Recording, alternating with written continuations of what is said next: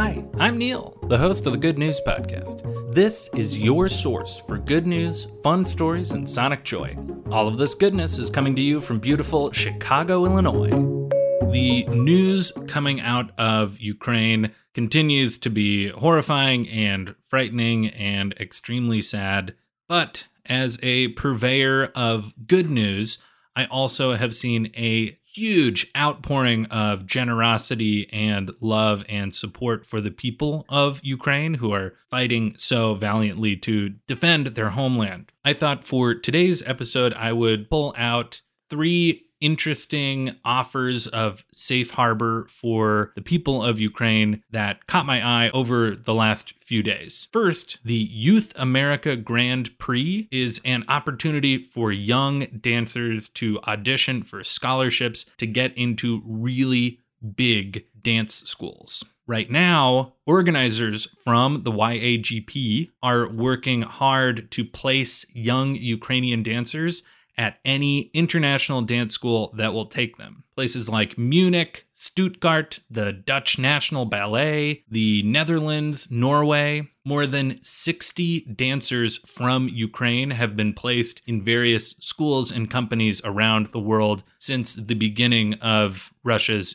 invasion of Ukraine. In the NPR story where I am pulling this from, a teenager named Martin Korol left Kiev, traveled to Odessa, took another long train ride, walked across the Polish border, got onto a bus headed to Berlin, and then was flown to Monaco, where he is now part of the Princess Grace Academy in Monaco. What a journey. This young dancer is, of course, still worried about his friends and family in Ukraine, but I love hearing stories about a community like this international ballet community rising to the moment and helping young people in need. Next, this is a little bit of a different story. Engineers have officially linked Ukraine to an electricity grid throughout continental Europe, which means that officially, as of Wednesday, the country of Ukraine is decoupled from Russian power systems. Since Russia's occupation of Crimea, this plan has been in the works, but this is definitely a faster than expected rollout.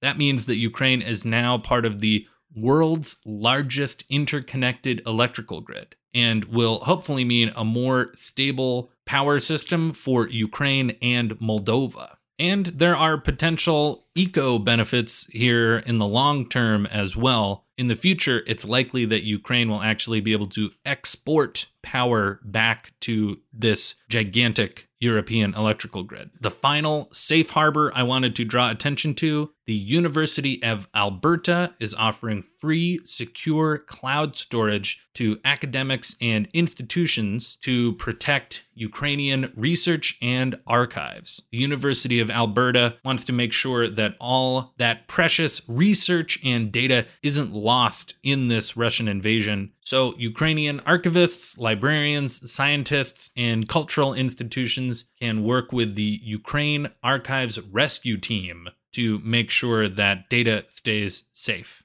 even in a really scary time. Those are the 3 things that really stuck out to me, but there have been so many stories of people and institutions, governments, companies helping out financially, sending resources, and I will do my best to keep finding pieces of good news to share with you all. That's the good news I have for you today. Enjoy the rest of your day.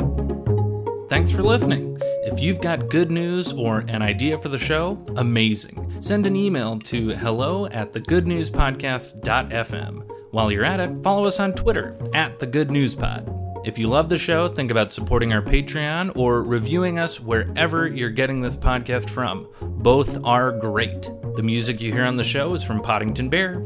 Have a great day.